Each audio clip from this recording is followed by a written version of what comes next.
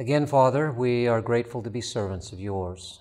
As we've studied in this class, Jesus was first the servant, and he illustrated for us how to be servants as well.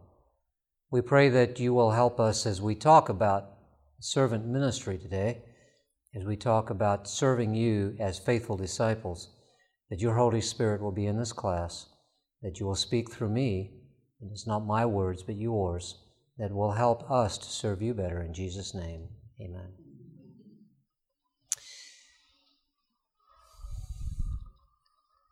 Make sure my guns are loaded. Everything's running here. Does that look like that's running? Can anybody see a red REC on it? Yep, we're good. Hope it stays running. If anybody happens to notice that thing stop running, be sure to tell me. There are some numbers that move there, and that red record at the top would stop. If that happens, be sure to let me know. How I'm going to solve it, I don't know, but anyway, that is good. All right, take your books here, and I'd like to, first of all, is anybody new here today? First time in the class, this is quite common.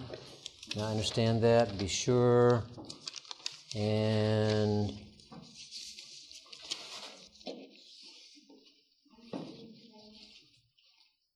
sure I get the right one here. Yeah, this is it. If there's anybody else, Jeannie, right? Mm-hmm. Besides Jeannie, yeah. Carla, be sure and get it. Fran, be sure and get it. Great. Make sure you sign your name, because that way I want to make sure you get all the materials that we give, and it's nice for me to know who's gone through the training and so on, so I can send you a lot of spam emails and that kind of thing. I'm kidding. Arlene just shakes her head. All right, today here's what we want to talk about. Again, this is the advanced course of Deacons and Deaconesses. Some of you participated in our basic course, and we just hit the highlights, skimmed the top, identified job description, and a few other key elements and ingredients. The purpose of the advanced class is for us to zero in on some more important areas and get down into the depths of them and how they apply to you and how they work in ministry. So if you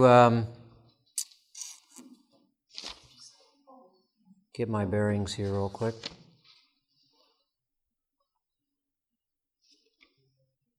If you go to chapter 8, which we've talked about before, but I want to go back to it again for a moment. It's talking about deacons and deaconesses as teachers of God's Word. It's page 49. And for those of you who are new, I've given out 3 books here, actually 4 to be exact. I don't have the 4th book right now. I'm hoping to get some more, and we're going to see if that all works out. At any rate, the 3 books are this textbook, which is our main source of direction for our class, a workbook that goes with it, which is a workbook size. We're not looking at the workbook. That's for you to go back, and as you study this on your own, more in detail, it'll help to guide you through. And then I've also given you a copy of the handbook, the Deacon and Deaconesses handbook, produced by the Ministerial Department of the General Conference. And this Deacon and Deaconess handbook was not available last camp meeting. It came out between then and now, and so I'm providing it to you, and there's resources. It's my way of doing 2 things: saying thank you for attending the class, and God bless you with all the work you got in front of you, and you're going to need the book to know what you're going to be doing, right?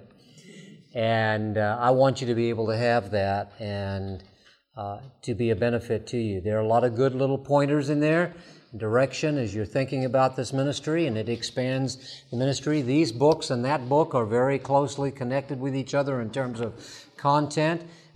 This particular author comes from his background and his perspective, and I will mention that the culture that he comes from tends to be much more formal in a church service environment, And typically the deacons and deaconesses in the church that he grew up in and that he was pastoring, you'll see them dressed in white shirts and black skirts and black pants and white gloves. I love that. I think it's great. Not everybody feels great about it, but I love it. I think it's great because I think it's a great way to identify who the deacons and deaconesses are, who the leaders in the church are. And on Sabbath morning, they're there to serve, and they've got their name tags on and all that. I think the rest of us would do a good job to do that as well. At least wear a name tag. How's that? Okay. But at any rate, my point is that we all have some differences in relationship to that. But the bottom line is there's some basic principles we all work off of and all deal with. All right, I want to talk to you today about deacons and deaconesses as teachers of God's Word. I know that you may have thought that being a deacon or a deaconess excluded you from having to be a teacher of the Bible, from giving Bible studies, from being involved in soul winning. That you've heard me say this so many times, but I have to say it, for those that are new so that they get a sense of the feel here. So those of you who've heard me say it 4 times already, you'll forgive me, and you'll recognize there are new people here today. Besides, repetition is a good teacher, right? Deacons and deaconesses are not appointed just to take up the offering, to get people to their seats, to manage the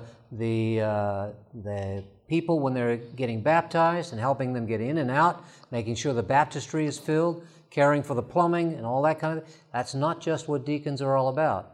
And one of the things that we've learned in our study, both from the Word of God and from this book that's helping to focus that, is that the deacons were first appointed not to fix the plumbing. They didn't have buildings, okay? And they didn't have indoor plumbing. There was none of that to be done. Deacons were first appointed to care for the needs of people, the physical needs of people, but also the spiritual needs of people. But what we have said up to this point is the reason that some of the other things weren't pointed out in the job description of an elder or a deacon is because the other things that we don't do as deacons and deaconesses today were assumed to be done by the people because they were Christians. And that means being a disciple. Philip was a disciple. He preached the Word of God.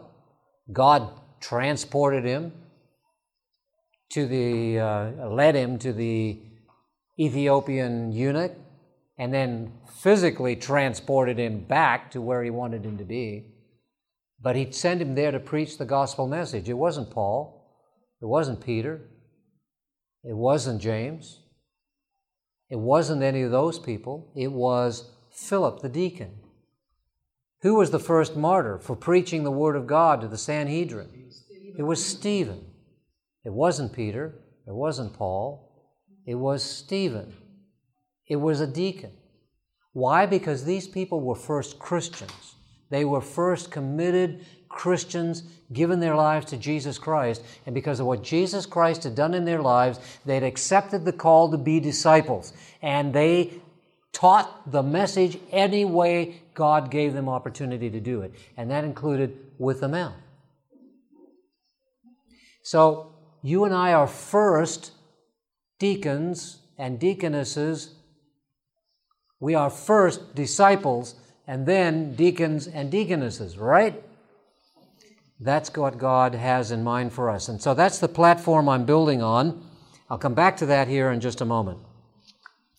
But the author here does talk a little bit about this work and gives a little bit of the history of how people were involved in this process. And we quoted a little bit of this. Go to page 51, and I want to point out something here just to reconnect us to the book and where we're going today. Actually, go to page 50 at the bottom of the page. And it says, he says there, Rosalind Brown, although an Anglican, writes from a wider Christian tradition. She states that proclaiming the gospel is one of 3 strands that makes up the diaconal ministry, the work of deacons. and deaconesses. Even though preaching during the main worship service is not necessarily the role of deacons, Brown says that it is appropriate that they be trained to preach. This training prepares them to present God's Word within the varying context of their ministry. Brown gives the following examples to show the importance of deacons being trained to preach, proclaim the gospel.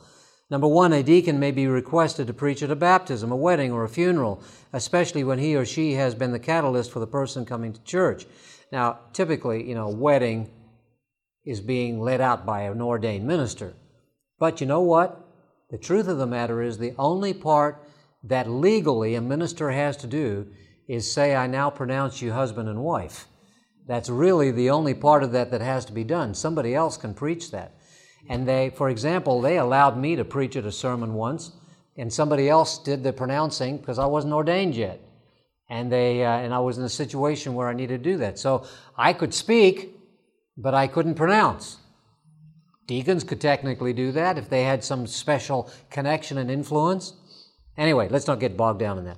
Number two, if a deacon is also active in the local school during the week, he or she can help connect people to the church. 3, conducting services during nursing home visits. 4, leading a small Bible study group or an inquirers group. 5, sitting in someone's living room discussing a favorite Bible text with them.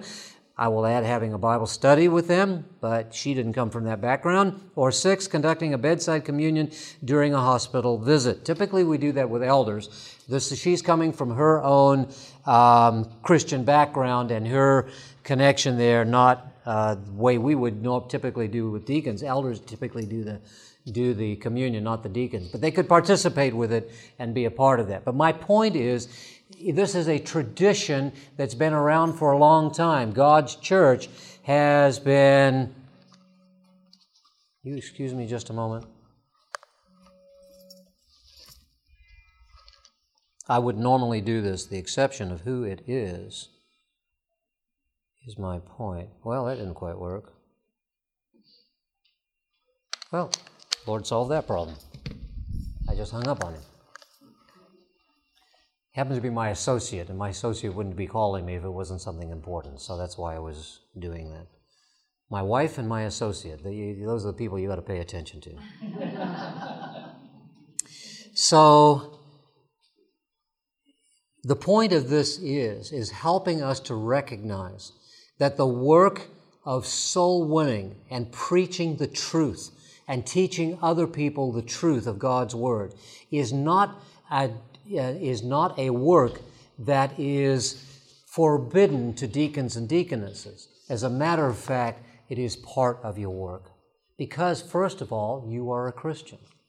Go to the next paragraph down there. According to Brown, deacons are charged to reflect on Scripture with God's people so that the whole church is equipped to live out the gospel in the world. When a deacon fails to do this, Brown says, the deacon's own ministry in the world will suffer because he or she will be doing it all on behalf of the people who see no need to be engaged for themselves.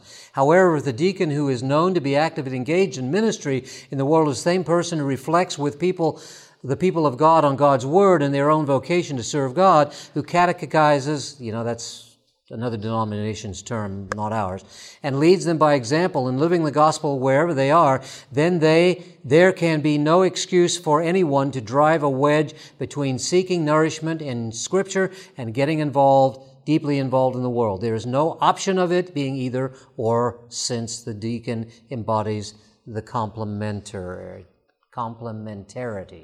All right. I want to remind you that this author is a Seventh-day Adventist minister author. But he's writing this in the context of a doctrinal dissertation. So he's quoting from a lot of different people to be exhaustive in relationship to looking at how the church developed the deacon and deaconess role over time. But he's putting it into the context of the Adventist church. He talks about the background of of deacons and deaconesses involved in the work of deacon and deaconesses, and he's exploring all of that. All of it's just helping us to zero back in and focus in both on what the Word of God says about the role of deacons and deaconesses and what the Spirit of prophecy says about the role of deacons and deaconesses. So it's confirming to us that this is a biblical foundation that has already been laid. God asks you first to be a disciple. and then to be a deacon. But when you become a deacon, please do not stop being a disciple. God still needs you to be a disciple. So now you can proclaim the Word of God, and God still needs you to do that. So as we get into some pieces here, I'm going to put some things on the screen that I shared with the elders earlier.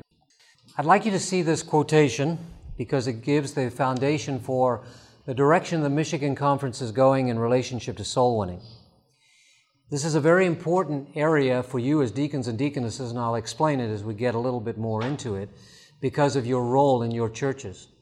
You are part of the Michigan Conference, and we have tools that we want to share with you and that we're providing to churches, and they will only be valuable to you if you have some understanding of the context.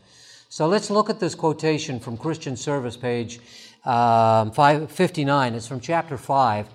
The chapter's title is Training Center Churches. Her quotation actually speaks of a training school for Christian workers. And here's the quotation. On the screen, many would be willing to work if they were taught how to begin. You see that? All right, as a matter of fact, just to help us focus in on, would you read that with me, that one sentence again, all together? Many would be willing to work if they were taught how to begin. Many people in our church are not willing to serve and to work and don't answer the call of the nominating committee when it comes to taking on a task, not because they're lazy, but because they don't know how to do the work.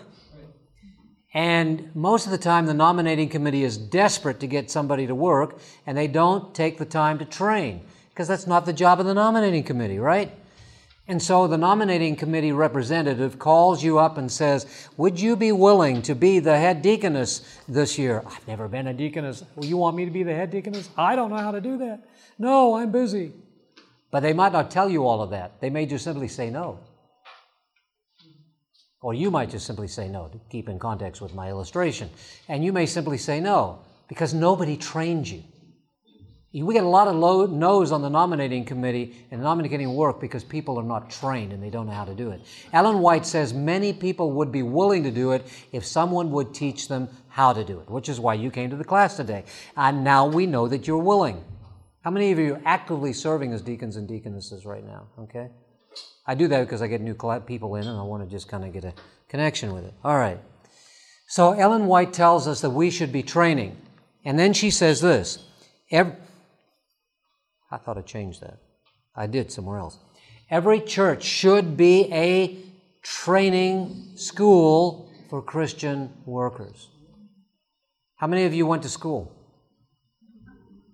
When you went to school, did you go to school under teachers? Did the teachers know what they were talking about? Don't answer that question.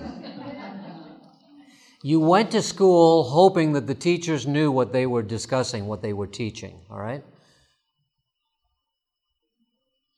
It's not exactly the same thing I said before, but it's close, right, Jim? I'm just teasing him because he's had to hear me say this so much. Teachers hopefully know what they're talking about. And in the state of Michigan, in order to be a teacher, you have to have an education. And you have to be certified at some point, certified as teachers, to make sure that you're proficient. So if you're teaching math, you need to be certified in math. If you're teaching Bible, the church wants you to be eventually certified in that. If you're teaching any other class, geometry, why am I in the math subjects? I can't get out of that. History or whatever, you need to be certified in that. Anyway, the bottom line is you want to sit under a teacher who knows what they're talking about. When you go to the Christian school, the church school for Christian workers, you hope that the teachers know what they're talking about. So who are the teachers? The pastors. Is that right? Yes, that's true. Some of them. But that's not what she's talking about here. She's talking about the fact that the church should be a training school for Christian workers and that we should all, especially the leaders, be able to provide the training that's needed. And as you look at this, you stop and think about what it is that she suggests. She says, first of all, its members should be taught how to give Bible readings, how to conduct and teach Sabbath school classes, how best to help the poor and to care for the sick, how to work for the unconverted. There should be schools of health, cooking schools, and classes in various lines of Christian help work. There should not only be teaching, but actual work under experienced instructors. Do those experienced instructors always have to be pastors? She doesn't say that. If it's teaching someone how to give a Bible reading, why does that have to be a pastor? Why can't it be an elder who has had experience in giving Bible readings and can teach that to new members in the church or older members in the church who've never done it? Why couldn't it be a... Oh, you said it. Oh, you did. Yeah. Why couldn't it be a deacon or a deaconess who is also able to do that? How to conduct and teach Sabbath school classes. Any of you teach Sabbath school classes? Yeah, see? You're deacons and deaconesses. You teach that. You could teach someone else how to teach that Sabbath school class. How best to help the poor and care for the sick. Well, we've already talked about that, how important that work is and the nature of that work and how it can reach not only within the church but outside of the church. But as deacons and deaconesses, you could be teaching other people how to do that work. It's not just that you need to do that work. You want to be involving all of the members of the church in this process.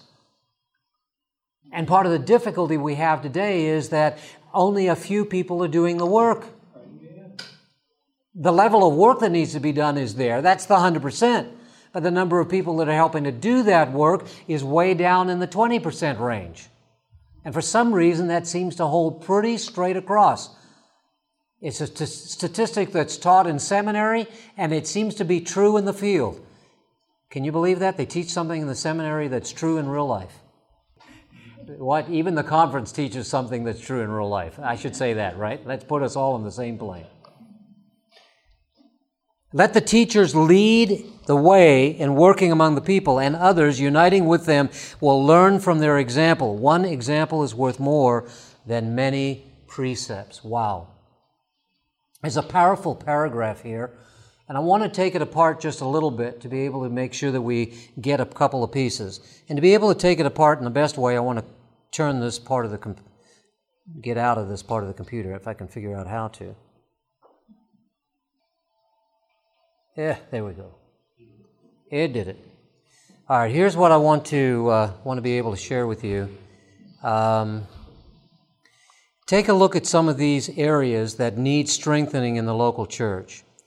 One of those areas has to do with this area. Go back here.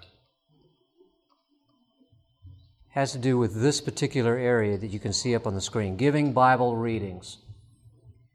That's giving Bible studies. Now, how many of you ever have seen the book Bible Readings for the Home? Great book, right? Changed a lot of people's lives over the period of time. It's still available and still a great, great book.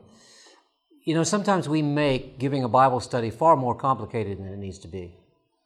People just want to learn the truth. They're not always worried about whether or not you have a PhD degree and have a teaching so that you can, teach them.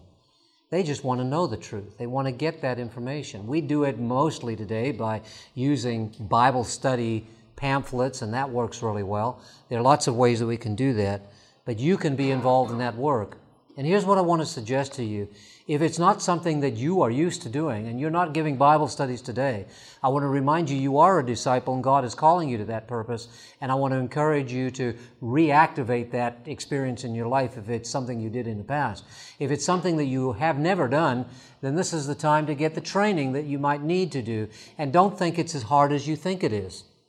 Ask the pastor to help you. Ask somebody else in the church who's giving Bible studies or given Bible studies in the past and who's willing to get involved with you because you want to join the Bible study reformation. I like the word revolution better. My idea goes to that all the way. Have you been hearing about the Bible study reformation? Yeah. No, raise your hands. I've seen, I feel better. Can actually see that because we're talking about it right here on the campground, right? Grow Michigan. This is phase 2 of Grow Michigan. We are moving on with that Reformation Ellen White saw. You need to be a part of that, and you're part of a training center school. And so as a leader in the school, you want to be able to be involved in that and doing that. How to conduct and teach Bible Sabbath school classes. Some of you are already involved in that. You could have more teachers if you would teach them how to do it. Maybe you've been a teacher for 40 years. You think it's time to get somebody else to help? How best to help the poor and care for the sick? You can teach that. It's not just the work of the community services. We probably have about 60 or so, I don't know exactly what the number is, community service centers in Michigan, but we've got... 72. Thank you. I knew somebody might know the number. Great. I'm glad it's higher than I thought it was. Thank you, Joyce. I appreciate that. She's involved in community services and the Federation work, so she knows what she's talking about. So there's 72 community service centers out there in the Michigan Conference. How many churches are there? Almost 200. Yeah. All right? Why are we not caring for the needs of those communities as well? We need to be caring for them. So deacons and deaconesses, if you don't have a community service center, you've got a ready-made opportunity to get involved in this work. But you also want to teach other people to do it, like including the young people in your church. We'd have more young people if we gave them more work to do. How to work for the unconverted. How to work for the unconverted. Somebody pointed out in the elders class that some of those unconverted people are in the church already. Right? So don't forget them. But then she says the schools, there should be schools of health. Temperamental here. There should be schools of health, cooking schools, classes in various lines of Christian help work. Cooking schools is a great place. Seventh-day Adventist churches in Michigan have been doing it for quite a while. Lifestyle Matters has been developing materials for you to make it possible for every church to do one with professionally prepared materials. There's no excuse for every church not participating in conducting health classes. That's part of fulfilling what's talked about here. But if there are people in your church who might be interested in doing it but are afraid to do it because they've never done it, maybe they just need some training. So call Vicki Griffin and say, come and train us.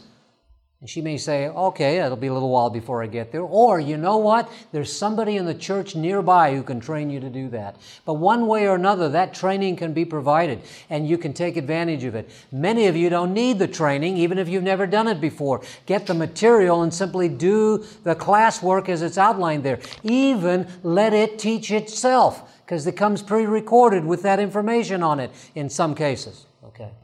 Evelyn Kissinger also. Yep.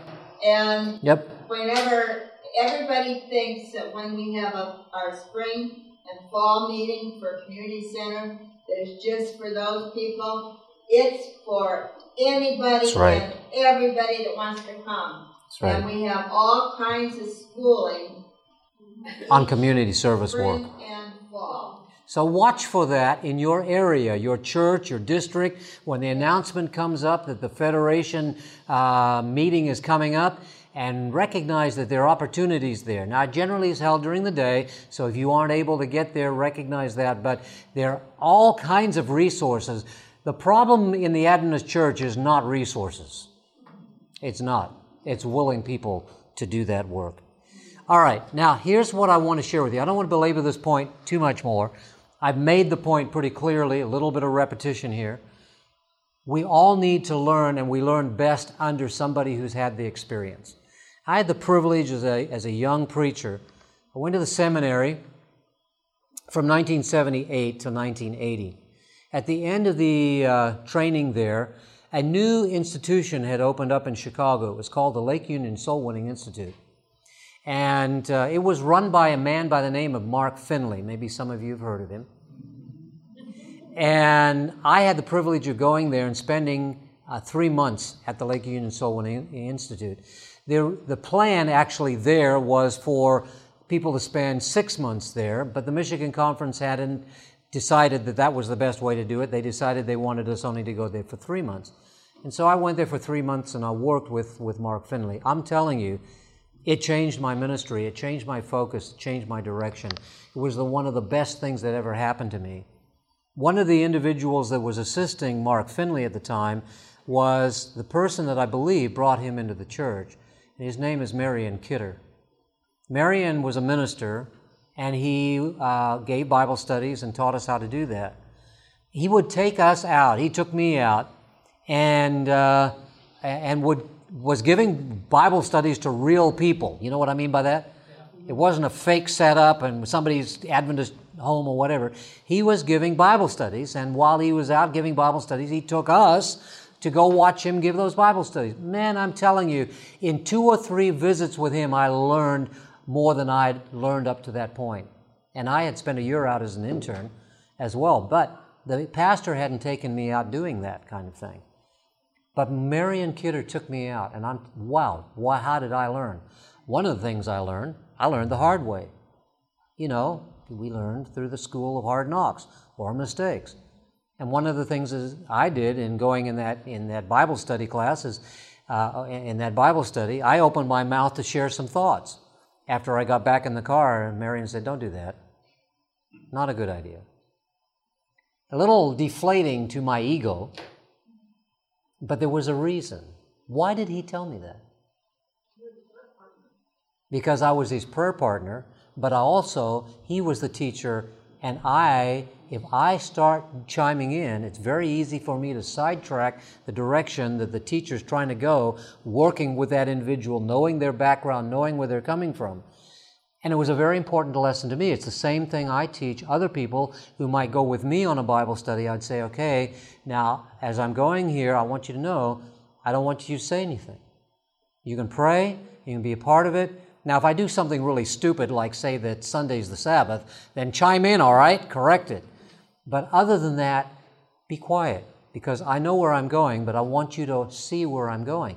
And it's sometimes a little deflating to ego, but pretty soon people pick up on it and begin to realize what the value is. When you're leading, you lead. And if I'm training somebody, I'm going to let them lead at some point, then I'm going to be quiet. But I might teach them afterwards when we get back in the car and work on that basis. All right, my point is, that's the value of working with people who are experienced, because they can teach you things in a few minutes that you would have a hard time learning. One of the challenges that we've had with organizations like Arise and Emmanuel, to the credit of Emmanuel, that Emmanuel came to us in the conference office and asked us some questions when they first started.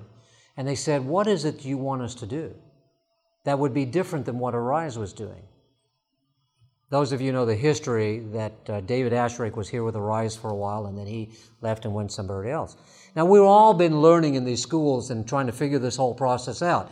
But one of the weaknesses of Arise at that time, I didn't say today, but one of the weaknesses of Arise in its first evolution, its first generation would be a better word, was that they weren't taking the students out and showing them how to do Bible studies in a real Bible study setting. They were just sending them out and letting them do the Bible studies. And then there would be some conversation afterwards. But you don't learn the best way that way because you're not seeing the teacher teach. But the problem was there was only one teacher and there were all these students, and that was part of the challenge. All right, I've illustrated my point enough. So my suggestion to you is look at your church and find out who the experienced Bible study givers or whatever it is that you're trying to work with, and then watch them do it. And then from that learn. And then ask them to let you do it while they watch you, so that you can learn from what they teach you, but also by doing it. Okay, let's keep going. Here are some principles of a training center church that are really critical and are fundamental for you as deacons and deaconesses and leaders in your church. First principle is every member is a disciple. What's that word?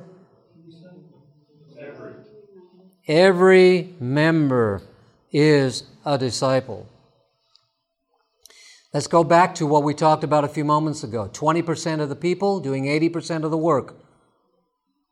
It's time to turn that around and get 80% of the people doing their share of the 20% of the work, in the sense that they do part of it, you do part of it, and pretty soon you get pretty close to getting 100% of the work done.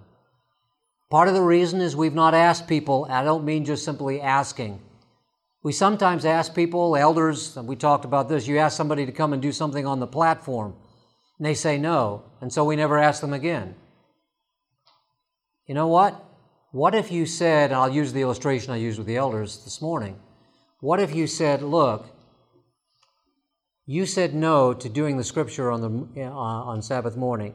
The reason you said no was because, well, I'm terrified, I'm scared, I've never done it before, I don't know how to read the Bible real well, and I whatever. Well, the truth of the matter is I've seen you read the Bible before, and I know that you read pretty well. But being up front may be uncomfortable with you, and I understand what that's all about. So here's what I'm going to suggest. You said no now, and that's fine, I'll take that no, but in 4 weeks I'm going to have you read the scripture reading. Okay? But between now and then, this is what we're going to do. I'm going to meet you at the church. I'm going to give you the scripture reading that you're going to read for that particular Sabbath, and we're going to practice it. And we're going to practice what you'll do. We're going to actually go sit on the platform, and you're going to see how to behave at the platform and come up, and you'll see how to work with the microphone. You'll see how to speak out loudly enough and with enough volume that people will be able to hear you, and you will have confidence in reading the scripture. Okay, I'll do that. That would help. I'd be willing to. You see what I'm saying about teaching people how to do that? But it's getting every member involved in that process. But it's also the other part of it. It's the discipling process of getting people involved in being disciples themselves. I didn't bring my book here, and one of them got taken. I think Evan, can I use that real quick? This book is one that you should be using in your churches. I would like to feel, this is a discipleship handbook. I believe that oh, I'm not in the picture. Oh, good. As long as it's not off. Is it still running? Okay, that's good. I'll stay in the picture, thank you. I have a tendency to wander. The discipleship handbook is indeed a tool to be able to use. How many of you have read it? Okay, that's about half of you. Good. If you don't have it, don't leave here without it. I'm hoping I'm going to get a few more up here. I gave some out in this class. Some of you already got it. And I'm going to get some more. And we've run out here on the campground, but I'm hoping that my associate was able to get some more up here. And if that's the case, I'll have some tomorrow. We'll see how that all works. But the purpose of this is to help everybody to be a disciple. Some churches are using this in prayer meeting. I think it's a great way to involve that, because a lot of our church members did not have a discipling experience themselves. And so this is new for them. So elders and deacons in churches are going through this for the first time and being challenged to be disciples themselves. But this should be true for every single church member, because we're all Christians, Seventh-day Adventist Christians. We've all given our hearts to Jesus, and the command of Jesus in Matthew 28 applies to all of us, that we should be faithful in sharing the truth. But it's more than just that. It's also living the truth, and there's all of that in here. Let me give you a few of the titles that are in this book by reading here. There's 6 sections. The first section is discipleship. It's an introduction. The second section is devotional life. 5 chapters talking about the devotional life and strengthening the devotional life of individuals. In the back of this book is a devotional plan.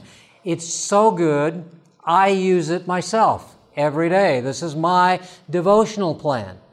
It's similar to the one that Elder Dan Collins, who used to be an evangelist in Michigan before his death, shared with me and I was using. But this one is a slightly revised plan, is an inclusive of some of the other Ellen White books in the Bible reading plan. And what it is you read through the whole Bible together with the Conflict of the Ages series, which is Patriarchs and Prophets Through Great Controversy, that series of books, together with Mount of Blessing and Steps to Christ. There may be one other one here. I can't remember what it is. But anyway, they're all, what's the other one? That's for the Mount of Blessing. Thank you. All of these are in the back of this book, and it just, every day you read that section, and by the time you get done reading all the way through that, you've read all of those books and the Bible together. It's like a college course in the Bible. It's fabulous. It's exciting. It's fun. And I look forward to it every day. It really is terrific. So anyway, so that's it. Not only does it tell people to do it, it even provides a resource in the book on how to be involved in the devotional life. The next section is dealing with personal witnessing. Well, that's part of discipleship, certainly, but it's not the only part, but that's part of it. The next section 4 is about church life, like sacred assemblies, sacred ceremonies, God of order, only one thing to fear, tell it to the world. A number of different things here about the church life and the kinds of things that are involved here, so people understand how the church operates and how it is organized. Christian lifestyle. You know, so many times we baptize people, we teach them about the Sabbath, but we never illustrate it for them. We tell them that you need to keep the Sabbath. Okay? They agree and they say, all right. And so at baptism, they raise their hand and say, I agree to keep the Sabbath.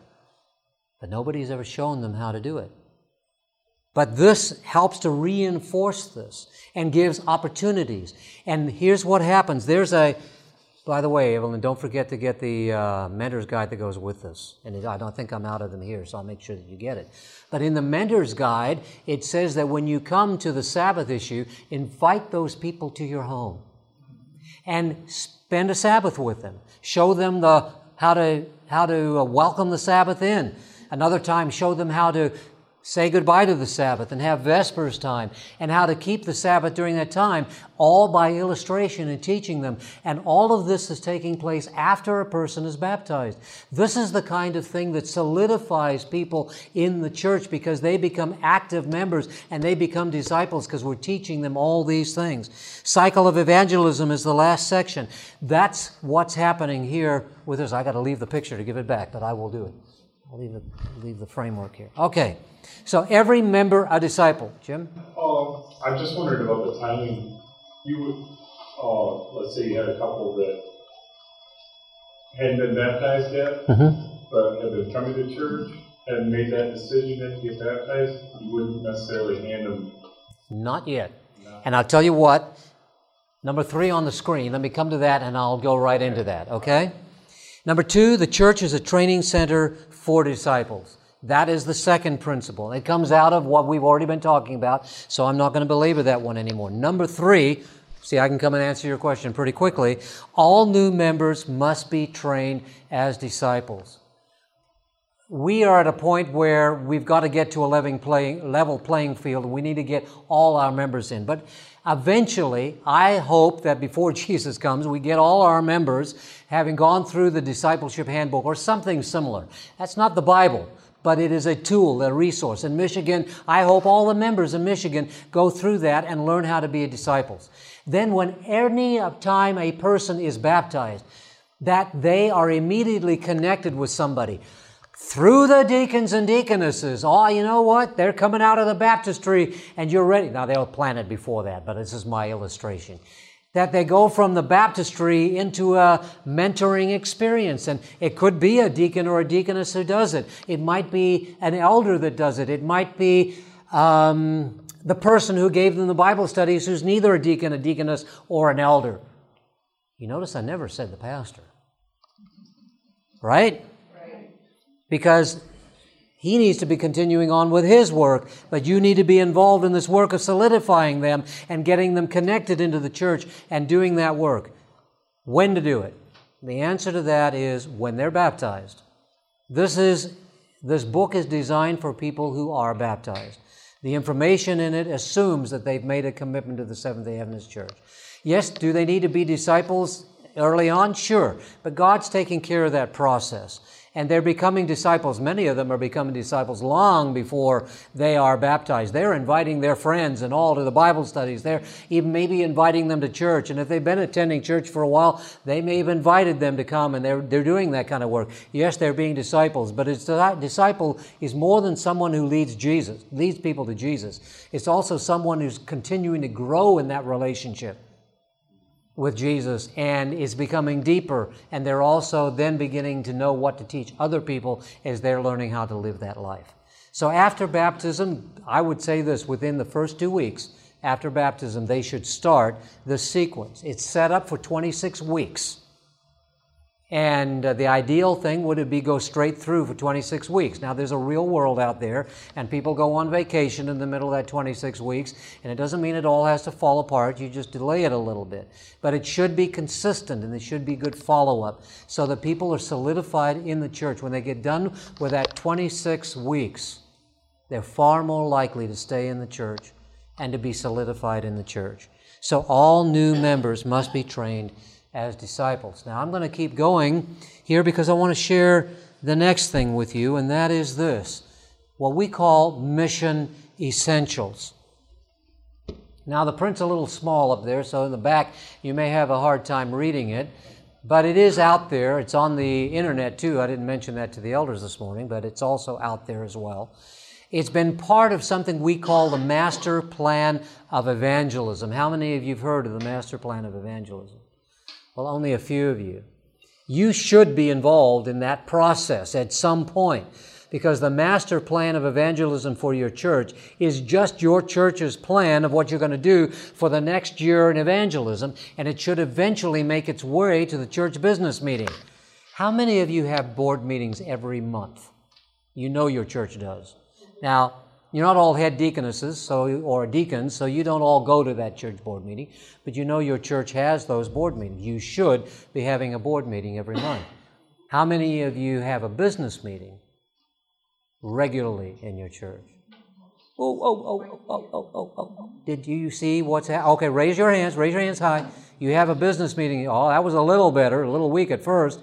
But you know what? Did you see? Look around you. If you're in the back, you saw easily. Barely half of people are raising their hand for a business meeting. All right, what's going on with that? What's the purpose of a business meeting? Okay, you folk are deacons or deaconesses, and it is to share these things and help the church to be able to grow with it. See, you should be having a master plan of evangelism for your church for a year. That's what we ask every church to do, is to have a master plan of evangelism. We ask them to turn it into the church, to the conference on October the 25th. There's some changes going in and exactly how that looks and what it looks like, but still the idea of planning is still necessary. Every church needs to do it.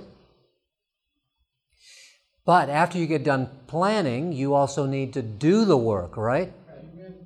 And I'm going to come back to that in a moment as I go through these essentials. These mission essentials, about 5 years ago, quick, real brief history. About 5 or 6 years ago, a couple of the leaders in the Michigan Conference were working on how are we going to build discipleship into our churches. And we had never really been concerted in our efforts in doing this. We knew some principles and that kind of thing. But those leaders got together and they started saying, look, let's try this. Let's experiment with these things. We were basing it off of this passage that we just read in Christian service. And we said, let's go to these churches and do it. Boy, I tell you what, looking back on that whole experience, how we did not know what we were doing. We chose 3 churches. We went to those churches and asked the pastors if they would participate. And then we asked the boards if they would participate, and they all were willing to do it. I can't believe they said yes. And we did some crazy things of trying to experiment with what to do and how to implement these principles and all. And out of that, we eventually came to a point where we said, look, we've got to share this. Because when we got down with our experiment, we gave them 6 months, and we said, let us experiment on you for 6 months. I don't think we put it quite that way, but more or less that way. And when we got done, we said, okay, we're done with the 6 months. If you want, we'll go away. And to the credit of those churches, they said, no, we need to keep doing this. We haven't gotten there yet, but we still need to keep doing it. We're headed the right direction. We need to do this. And so we started to say, all right, if that's the case, then we need to start spreading it farther out. And we need to get it going a little bit more. So we went to the district superintendents. You all have a district superintendent in your district. You all understand the structure of our conference and how that works. There are 12 districts in our conference, and they're made up of churches. District 1 is up in the UP, the whole UP and all the churches up there.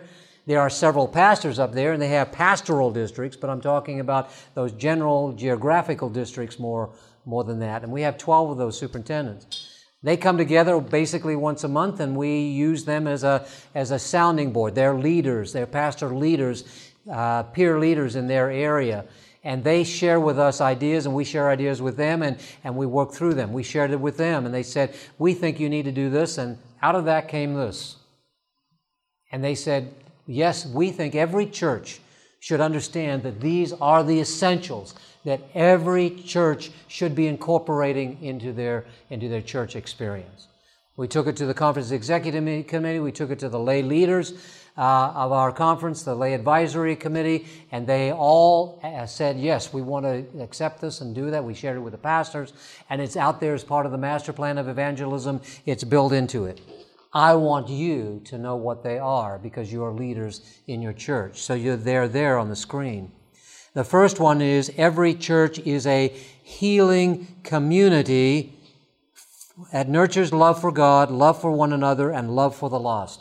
It's a foundational statement that says we are here through the grace of God to share the gospel and the love of Christ with people. That's just a foundational, pivotal direction. The next statements are all progressive. I want you to see how they progress one to the next. The first one is every church has a soul-winning plan and discipleship strategy and plan. That is the master plan of evangelism or some form of it, whatever it is. Your church needs to have a strategy of what you're going to do. If you have no plan, you do have a plan. If you have no plan, it's the devil's plan. That's the one you're using. The devil's plan is the one that you're incorporating and you're using because the devil's plan is for you to do nothing. And so if you have no strategy and you have no plan, that's the plan you're utilizing. You don't want to use the devil's plan, right? Okay, so make sure you have a soul-winning strategy and plan. Number 3, the priority of every church board is planning soul-winning and discipleship in all of its phases.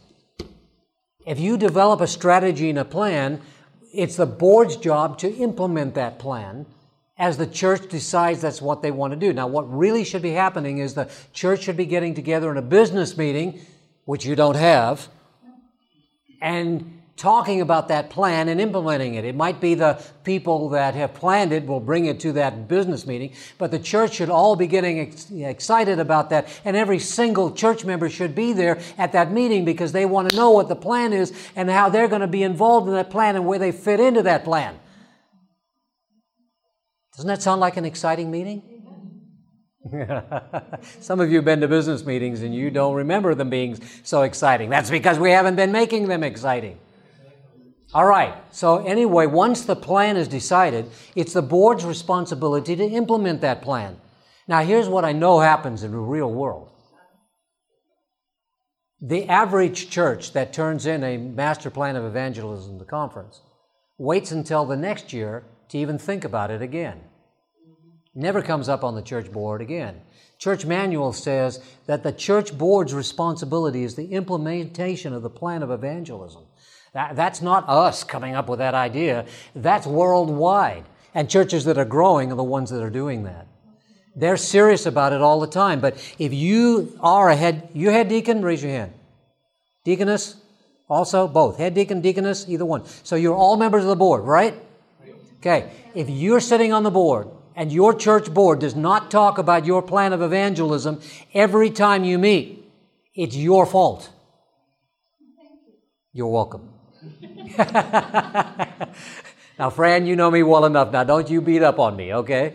Well, don't beat up. I'm making a point. You get my point?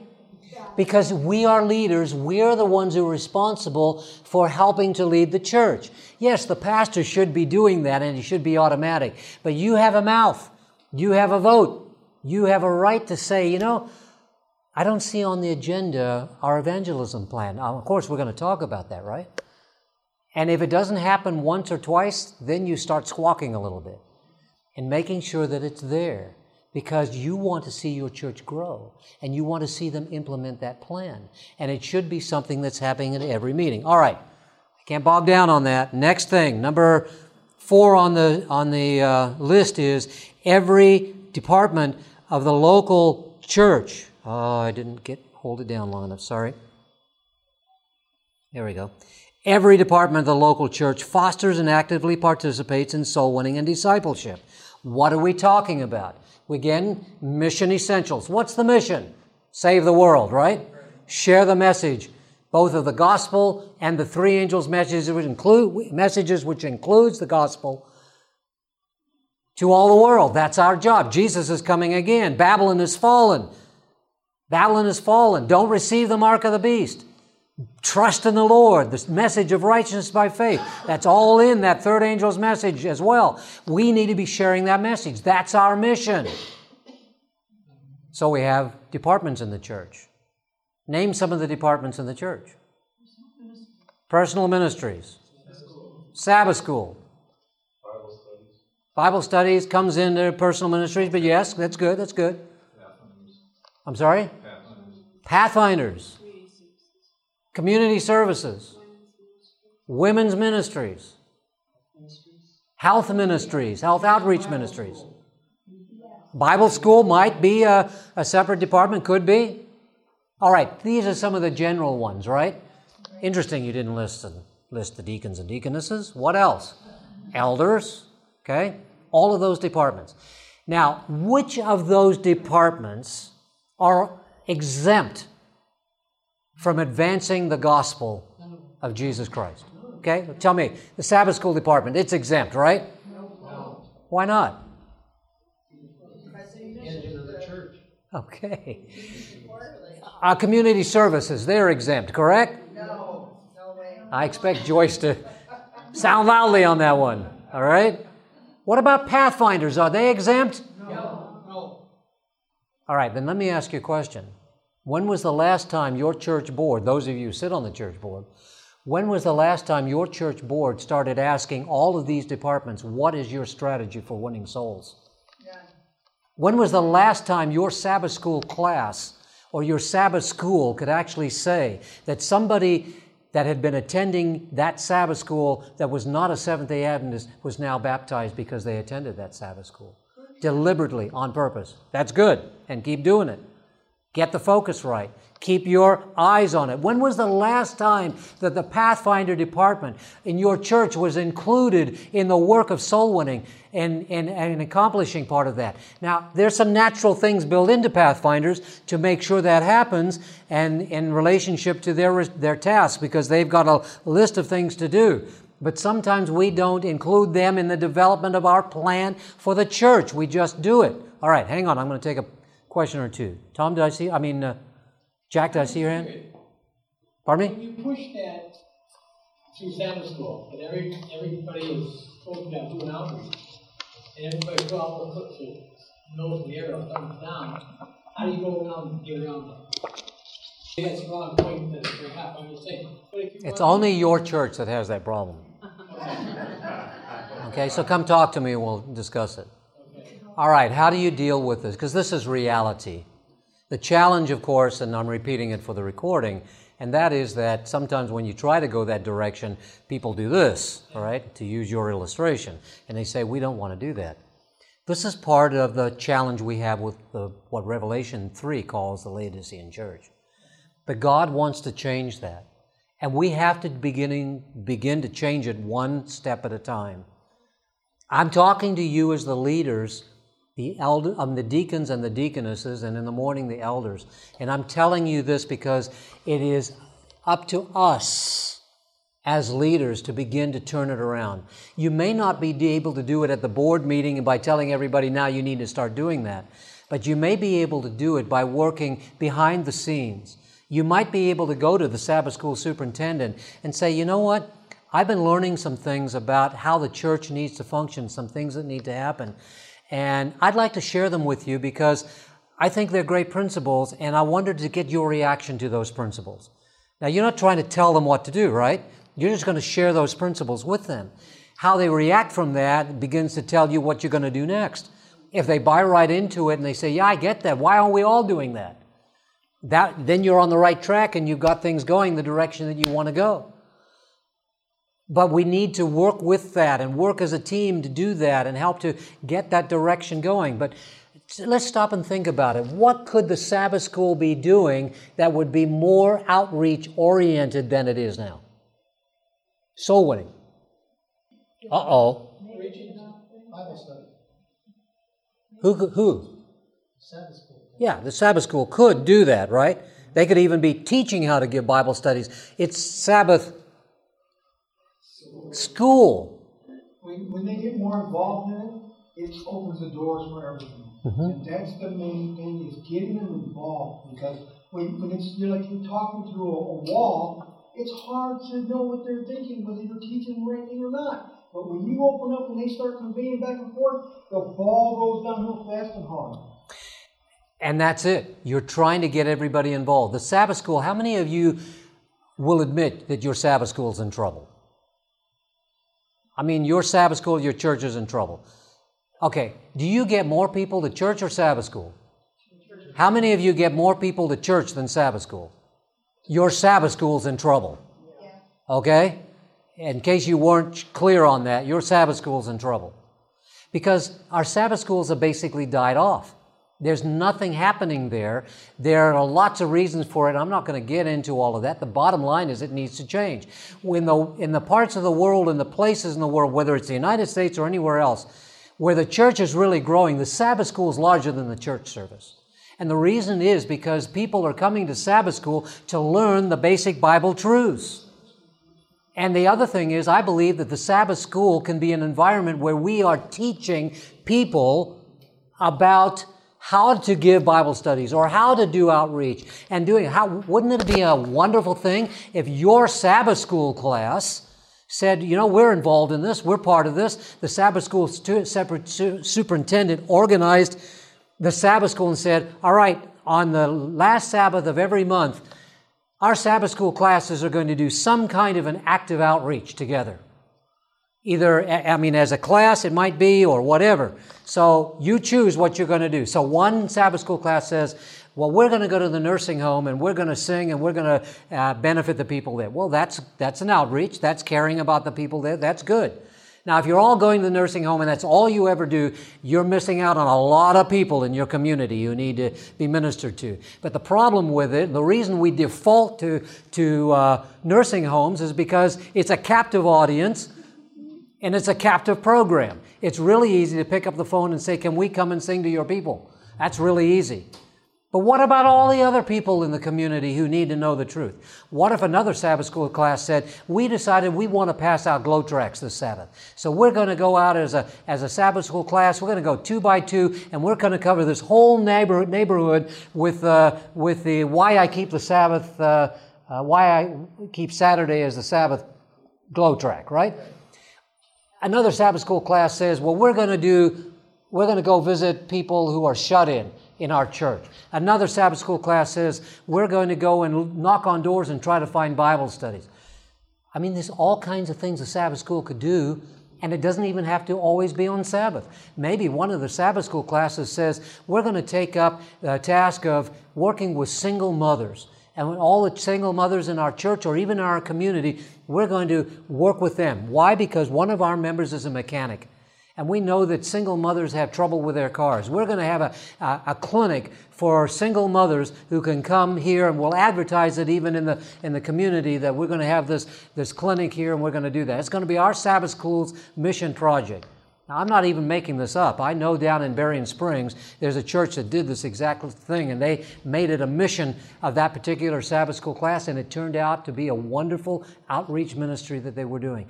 I'm trying to say to you, think outside of the box. Sabbath school is not just coming together on Sabbath morning to feed yourself the Sabbath school lesson that you didn't study all week. Amen. All right, I'm stepping on toes. Quit beating us up, right, friend? Hey, look, we're all there. I've gone through those challenges in my own life and trying to figure out how to do those things, incorporate them. But this is what Sabbath school has become, and it shouldn't be that way. Wouldn't your Sabbath school be a vibrant place if the Sabbath school superintendent said, on Sabbath, you want to be here at Sabbath school because we're going to have a testimony of what God has done in this person's life, and they're going to be here, and they're going to give that testimony. What an exciting event that's going to be. How exciting that would be. All right? Carla, can I pick on you again? Sure, I've already done it once. Why not do it again, okay? I once had an evangelistic meeting, in Holly, Michigan. And at that meeting, there was a mother and a daughter who came to those meetings. And along with other people, they were learning those basic truths, and including the Sabbath and how to incorporate that in their lives and working with that. And you know, when you first get acquainted with people, you don't really realize how that truth is having an impact on them, what it is doing in their particular life. And as we got acquainted with this couple, or this mother and daughter, and we got over to their home and started visiting with them as they were continuing to come to the meetings and getting acquainted with them, we found that there were a couple of things that were happening. That the daughter was in high school, and mother and daughters, they would go to school, back and forth to school. They would be listening to the recordings of the meetings and learning again those things and sharing with them and figuring out what they were going to do with them. Eventually, the daughter, who was in high school and heavily involved in sports, realized that she was going to have to make a really serious decision about how she was going to handle that situation, because those sports activities in the public high school were on Sabbath. And so she said, look, I got to make a decision what I'm going to do with this. We're talking about a teenage girl who's first learning, for the first time learning about the seventh-day Sabbath, but convicted enough by the Spirit of God that says, this is truth and I'm going to have to live by that. What an amazing testimony that could possibly be if you were sharing that in your church, when that young lady shares that she made the decision and she said, I'm not going to go to those sports activities anymore on Sabbath. I'm out of it. You know what? That's a huge sacrifice, right? That's a huge. Can you imagine what a powerful testimony that would be on a Sabbath morning? And you had that regularly in your church because you had active soul winning things going on, and people sharing their stories and those kinds of things and all of that. Now, I don't know exactly how that's transpired because it's been a few years down along the way, but the mother I'm talking about is Carla. Okay? Now, isn't that more interesting to you? And would that change your Sabbath school along the way if your Sabbath school started to focus on those kinds of things and had those kinds of experiences? But our churches are dead when it comes to these things, and we don't have those kinds of experiences to share. I haven't seen Carla for a while. She walked into my class here this afternoon, and I just couldn't resist the opportunity. She's been very kind and gracious to share that. I shouldn't have said that when I walked in, should I? So anyway, but all I'm saying to you is let's make life vibrant and valuable. Is it really 4:45? What time do we start? We're out of time, aren't we? All right. I'm almost done, actually. Let me go through the last part of these. I'm trying to say, all right, as leaders of the church, help your church to grow in the area of soul winning. Number 5 is every church provides resources and training for truth-sharing personal ministry. You need to organize your church. Deacons, the physical plant is your responsibility. Help your personal ministries department figure out where they can have a space, if they don't already have it, where people who are giving Bible studies can get their resources for doing that. Set up a physical place in your church. Figure out how to do that and take care of that part of it. Number 6, every member is nurtured into active participation in truth-sharing personal ministries. It's that every member part I've already talked about. Number 7, every new member discipleship experience includes personal spiritual growth, doctrinal understandings, church integration, personal witnessing, church ministries. That's that discipleship handbook. And I've already talked to you about all of that. Number 8, every church has a regular and timely process of review, evaluation, and reporting. That's why you meet at your board meeting. When you have a health class, let's say it's in February and your board meeting is the first part of March, you had a health class. At that board meeting in March, you discuss how it went. Did it go well? What did you learn from it? Did you make mistakes? What do you want to do next time you do it? And don't be discouraged if it didn't go well. Still keep doing it because you grow from learning with it. Don't think that people don't want it out there. God may be waiting for you to start getting things in the right place. If you got flooded with 500 people the first time you did it and you flubbed it all up, you'd be discouraged with that too, wouldn't you? So sometimes you have to learn how to do it. But the board evaluates this and says, okay, how do we keep doing this? How do we keep moving it? All right, what's our next event that we're going to be doing for soul winning? What's happening in the latter part of March and before we have our next board meeting? What decisions do we have to make? And you keep doing that every board meeting. Maybe less discussion about the color of carpeting and what you're going to do to win more souls is the discussion that you need to be having at your board level. You are the leaders of your church. With the elders and the deacons and deaconesses working together, you can make a huge difference in your church. The soul winning of the church is the focus of your church, and that's part of your work and your responsibility. I've taken it away from simply taking up the offering, simply taking care of a communion service. As important as those things are, it's time to say, all right, let's get God's work done. By the Spirit of God working in our hearts and lives and working through you as leaders, God is going to change things to a finished work instead of just a floundering work. Okay? Let's have a prayer as we conclude. Father in heaven, we want to be the leaders of our church. We want to be soul winners in the church. We want to be actively working for you as disciples. Here we're talking to deacons and deaconesses, individuals committed to some of those special aspects of ministry that involve the physical needs of people. I pray, Father, that as they contemplate these opportunities and these challenges, that you will give them wisdom how to incorporate these things in their churches.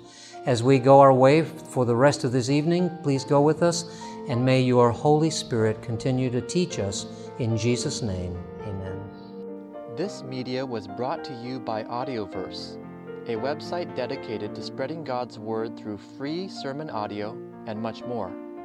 If you would like to know more about Audioverse, or if you would like to listen to more sermons, please visit www.audioverse.org.